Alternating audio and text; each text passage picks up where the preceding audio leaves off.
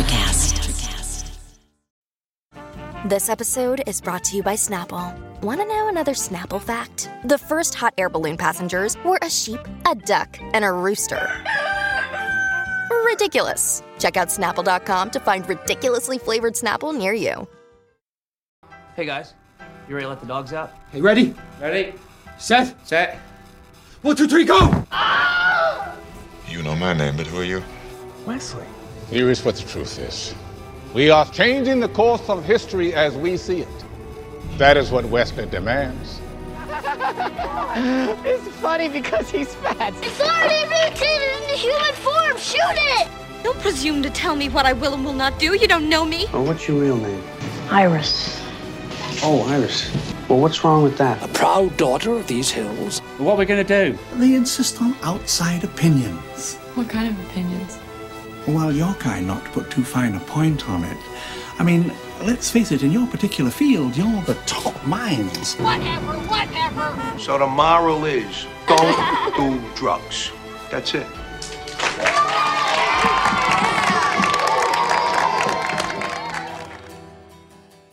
Hey.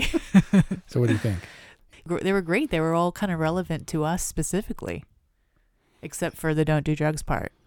But that's a classic. What up and welcome to Or Whatever Movies. I'm your co-host Iris and I'm here with my older brother. Wesley, hello. And today we are recording in our mother's spare bedroom, which is actually Wesley's former bedroom, because we are self-quarantined for COVID-19. To clarify, we don't have coronavirus, and I'm dubbing this Coronavirus Studios. Coronavirus Studios, episode 001, Richard Jewell. I want to start this episode by saying Clint Eastwood is the coolest conservative there is. He's also probably the oldest director there is. And possibly the oldest conservative there is. And also possibly the oldest prolific director there is. So oldest, coolest, most prolific director. Make hay while the sun shines. Clint Eastwood is kind of hit and miss when it comes to his movies. He's had, as we've seen, some standout movies. Best Picture winners, Unforgiven, $1 Million Baby, among many others. But, like you said, extremely prolific, and they can't all be winners. If you don't know, he's a super loose and fast director, very informal. Rarely does more than a take or two unless it's absolutely necessary. And so sometimes finer details, nuance goes by the wayside. Definitely not a lot of complicated camera moves. I don't know that he's shooting for artistic credibility. I think he makes pictures, as he probably calls them. In honor of Clint Eastwood, let's go with talkies. So, again, a reference to his extreme age. Richard Jewell. It seems like Clint Eastwood doesn't busy himself with the promotion for his movies. Richard Jewell seems to be an exception. He's come out of the woodwork and sort of said, this is a story that I feel needs to be told. Richard Jewell is a hero, and I want to present the true account of facts. Because if anyone is a victim to how they're perceived in popular culture, it's Richard Jewell. So is Richard Jewell a hero? I think that Richard Jewell was poised to be a hero. He is the everyman who took pride in his job and what he did. Certainly, he really wanted to be in the position he was and further in law enforcement than he was. But a guy who did his job and by all accounts saved a lot of people, but who also fit a very specific type in the FBI's minds. And thus became a victim? Well, these tragedies demand answers. And so the FBI was at a loss, and it was a full 3 months of intense scrutiny when Richard Jewell was their prime suspect. And apparently when he was exonerated, they took their time about publicly clearing his name. As a matter of fact, they cleared his name very privately at first and did not admit that he was completely cleared as a suspect for something like 2 years, 3 years. Well, he didn't receive the letter until a year later, at least a year later. Right. But there's a difference, obviously, between one of the most powerful branches of the government handing you or your attorney a letter and the FBI or the newspapers, the press, publicly acknowledging that he was not a suspect and thus not the bomber. So they never covered that in the movie. Did they actually clear his name publicly? The FBI did years later, but obviously never to the scope that they covered him initially when he was a suspect. Much hotter news. And it helps that they had the actual suspect and culprit who admitted in custody at that time. Right. So this is based on a true story. Now, though I might have had context on the historical Richard Jewell and the bombings, like I came in pretty contextless, and for the first 15 minutes or so was asking myself, like, what's going on? Sam Rockwell was like a small business advocate, and like there was this rando security guard who obviously was our main character, and then he's like being all commando in his various jobs. I mean, I guess it all paid off, right? It all ended up being important. Sam Rockwell was the only lawyer he knew, and he ended up representing him. That school dean or whoever was like, ended up basically setting him up. So how much should filmmakers who make films about true stories assume that audiences have context for their story?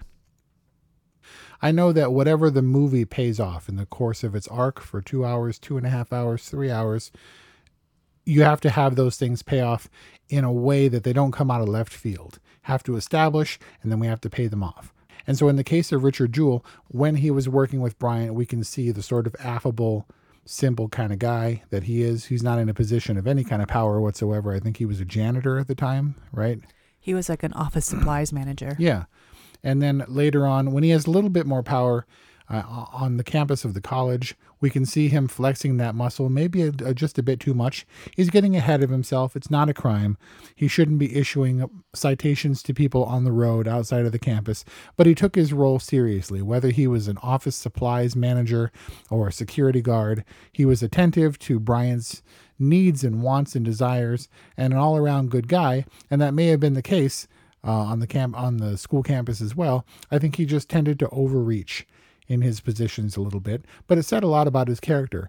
Generally harmless, but definitely had some desire to be influential. He was a normal, fun-loving kind of guy who liked guns and liked the military and liked law enforcement, aspired to be in law enforcement.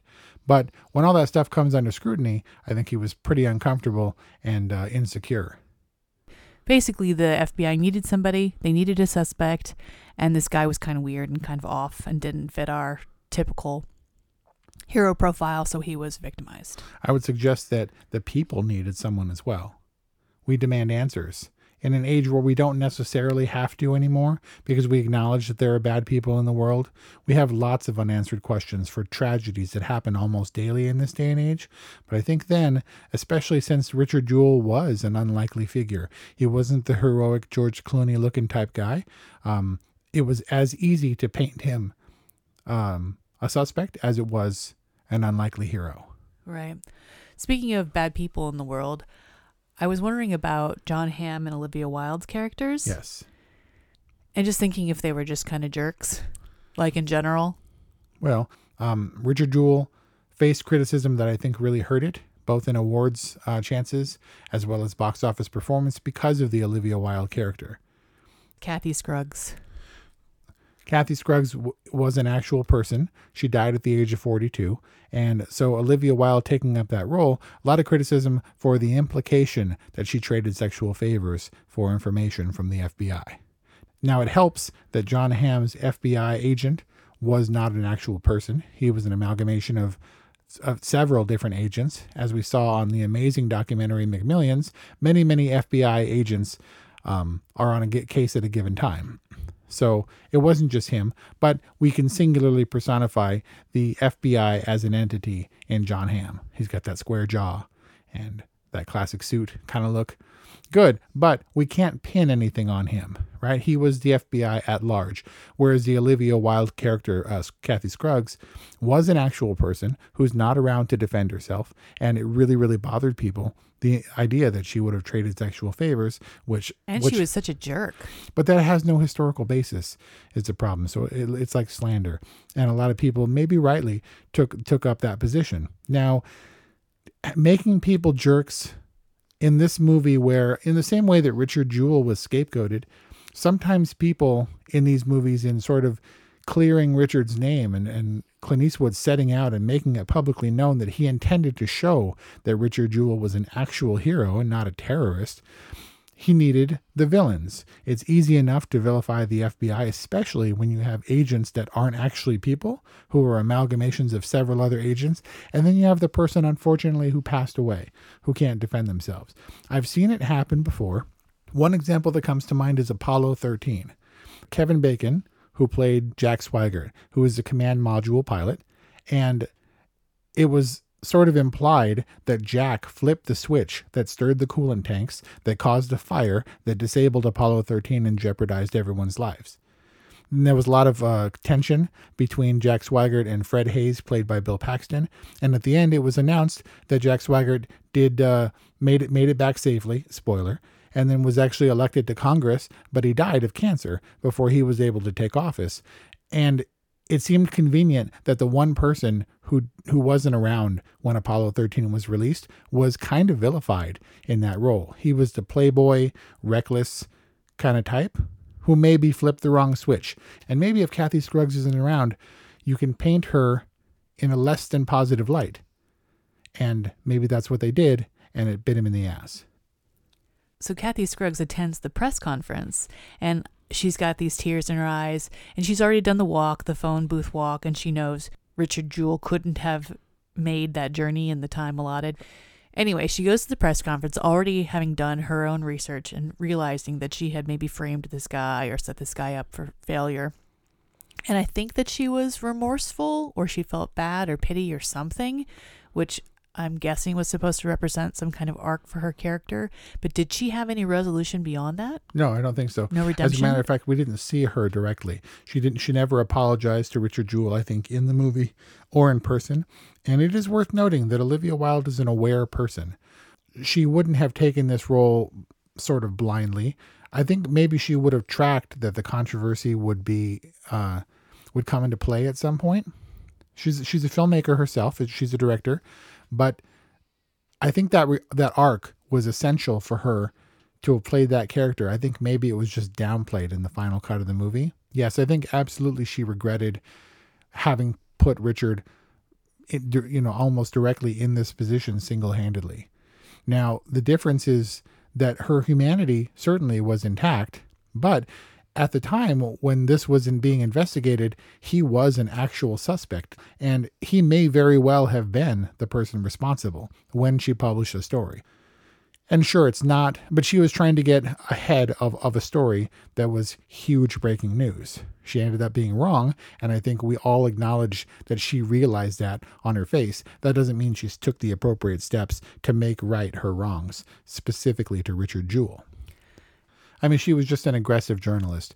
And, you can also imagine, Kelly had mentioned that also it was, 25 years ago, 24 years ago. And the fact that she may have faced much more pressure in a male-dominated field as a female journalist scrabbling in the dirt for the big story that would have gotten her ahead 24 years ago. It was kind of a different time for everybody. Kelly's always good for giving you those kinds of perspectives. Well, it's always something that she goes into trying to figure out, where a movie goes awry, especially in a sort of male-centric movie directed by the most alpha male dude maybe since John Wayne. Clint Eastwood? Yeah. I mean, Clint Eastwood has had his sensitive side, but when you hear the name Clint Eastwood, you don't think Bridges of Madison County like I do. You think American Sniper? I don't think American Sniper, no. Richard Jewell was a better movie than American Sniper. You think so? American Sniper was, I saw it and it was fine. I think it was kind of unmemorable, but it was his highest grossing movie to date. $1 Million Baby? Way surpassed $1 Million Baby and Unforgiven. American Sniper, I think, is the kind of movie that people want from Clint Eastwood. Bradley Cooper. Yeah. Who was also in The Mule, who seemed to have a good rapport and who actually took over A Star is Born from Clint Eastwood, who originally wanted to do it with Beyonce. That would have been hot. Nope, that would have been jumping the shark. So, unlike John Hamm's FBI agent and Olivia Wilde's Kathy Scruggs, Sam Rockwell was our hero, or perhaps the other hero. I mean, he was the hero of the film, really. Well, I think he had the resources to be a hero, but I don't think that he had any special alignment. He didn't divine special things from Richard Jewell, right? He just believed in Richard Jewell. He believed in Richard Jewell because he saw what a simple, fundamentally good person he was. But even he was like, hey, what can I do for you? And was hesitant to be brought into, the whole shitstorm. And he might have been on the wrong side of everything because he did not know for sure. He considered him a suspect to the extent that he had to ask him whether or not he was actually capable of doing those things. Wasn't 100% convinced. He became his lawyer through circumstance because, frankly, he was the only lawyer that Richard Jewell knew, but he had to clear up his doubts first. And then once he decided on his own, then he represented someone he perceived to be innocent to the best of his abilities. I've loved Sam Rockwell ever since Matchstick Men, and he was great in 3 Billboards.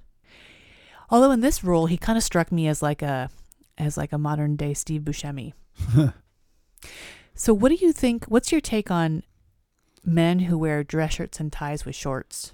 There's a lot of 90s fashion, I think, in that movie. I think it was very telling. I think it was the birth of dude bro fashion, the weird frat boy, crap boy fashion, like flip flops and cargo shorts and dress shirts and stuff.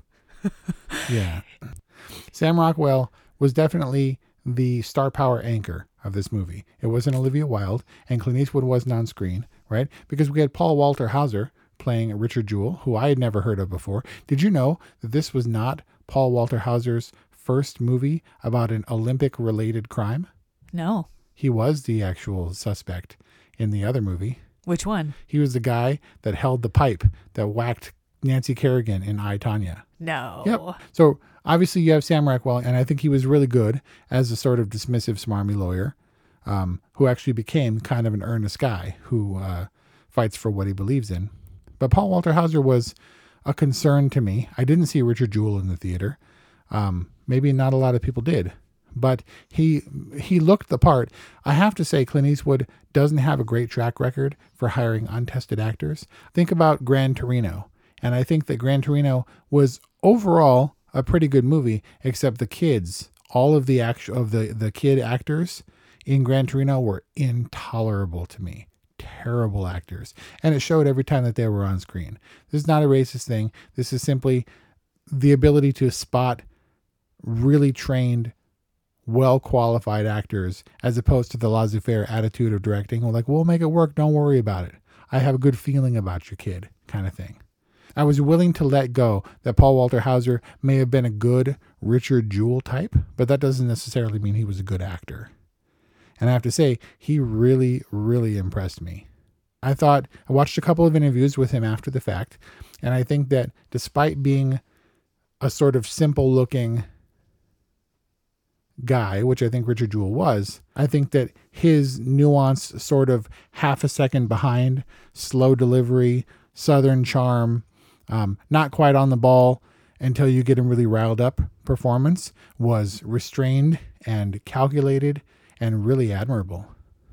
But I do think that moment where Watson Bryant confronts him in the kitchen is like, dude, you have to stand up for yourself. Right. Like basically was doing the emotional equivalent of like smacking his face and like trying to wake him up.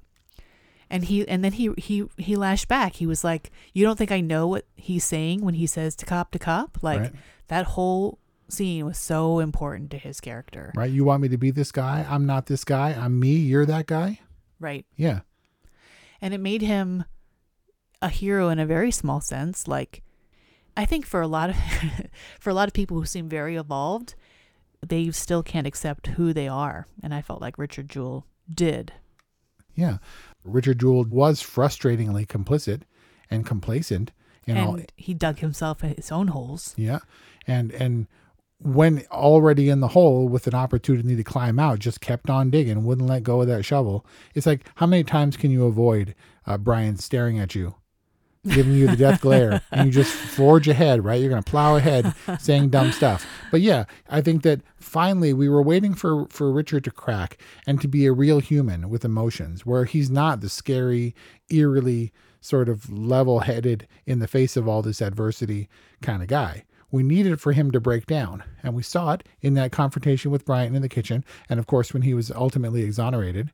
And across the board, I think that even watching the actor as he is, just the range from being the sort of humbled public servant type, ultimately fighting back against, of all people, his lawyers in close quarters, and then ultimately being exonerated and letting that flood of emotion come through. Really great job for this guy. Now, why do I heap accolades on someone who's otherwise unknown, who would typically be not remarkable? It's like a person came in to play the titular role who looked like him and was fine in the role, right? I think because of the same reason that Richard Jewell was vilified and the unlikely hero of all the person. If there had been the law enforcement cop wannabe type who tucked his fatigues into his combat boots every day and went around with his keys on the outside of his belt as a security guard and hands on hips and, was a pain in the ass, that people would have taken seriously. And he had wraparound sunglasses and had found the bomb and was on the, he would be hailed as a hero immediately, right? He's doing it for America or whatever. Richard Jewell was unlikely. Why? Because he was a weird looking guy and he wasn't taken seriously by those kids who called him fat. Likewise, the cop said the same thing, portrayed in the media as a goofy looking Ken Bone type of guy who you wouldn't expect to be taken seriously. I'm telling you, part of the problem of how Richard Jewell was perceived was because he was a big fat dude. And there's Southern. Yeah, and there's something. Well, he's in Atlanta. What are you going to do? But the point is, it really affects how you're perceived and how you're taken seriously by other people. Yeah, this is the profiling I'm talking about. Yeah, I was happy that the movie touched on it because there's kind of no way getting around it. Getting around what? Just the idea that he was aware of how he was being profiled and how everyone regarded him. Oh, right. When in his dream position of authority, whether as a cop or a security guard or whatever, still he wasn't taken seriously. When he confronted those kids, they laughed at him and called him fat. Like, how is this guy going to enforce any authority on us? Right.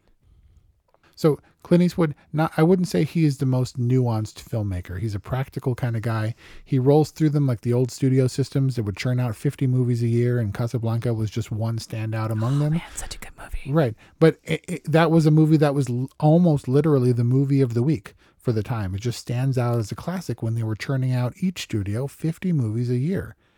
And so Clint Eastwood rolls with them. Some of them are hits, some of them aren't. I think the most nuanced he got in this movie was presenting an alternate storyline where Richard Jewell relived the bombing in his head. We had one dream sequence.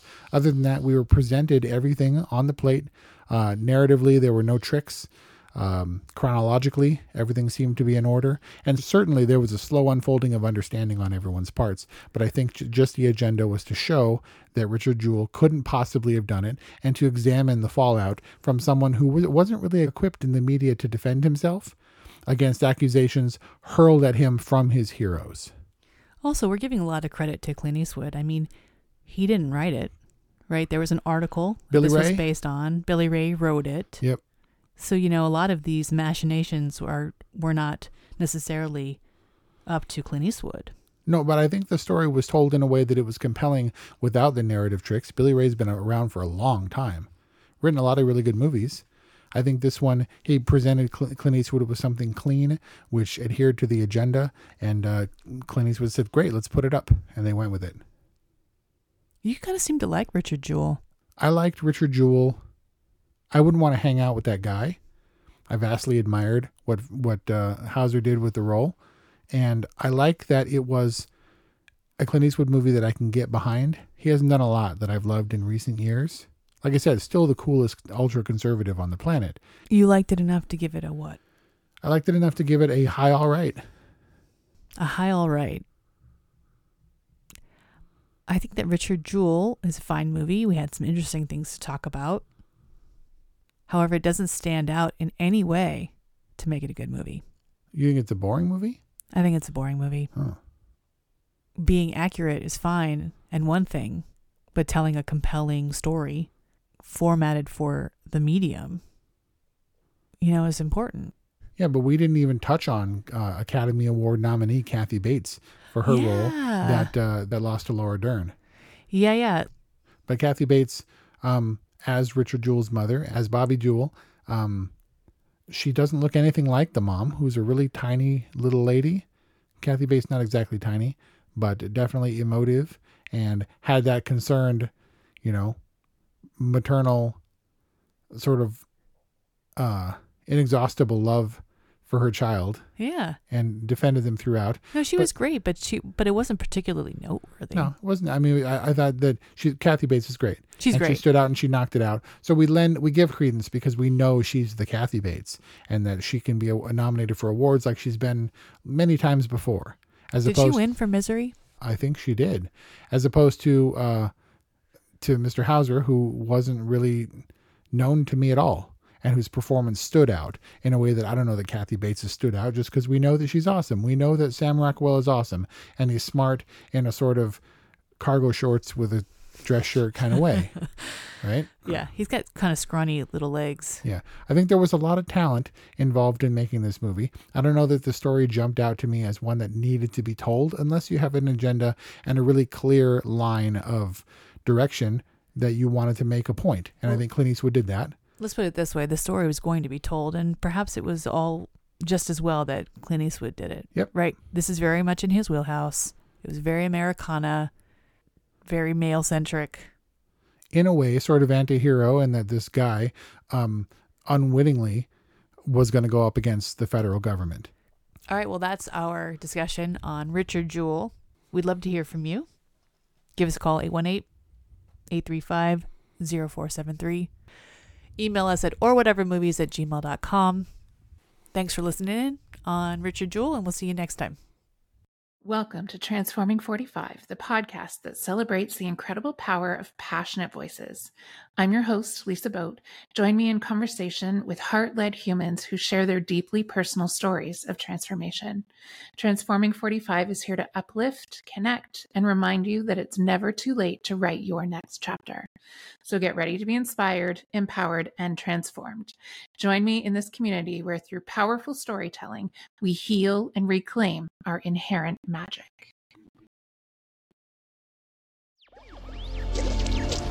Electricast. Welcome to Sarah Talk Solutions. Ladies and gentlemen, you've tuned into a bit of a different type of show. I'm Sarah B and I'm your host. You can find me on my IG, which is Aussie_Sarah_LA. I talk about amazing, relevant conversations and topics and what functions that goes on in this magical, wonderful, wonderful city of the City of Angels. My IG, which is Aussie_Sarah_LA.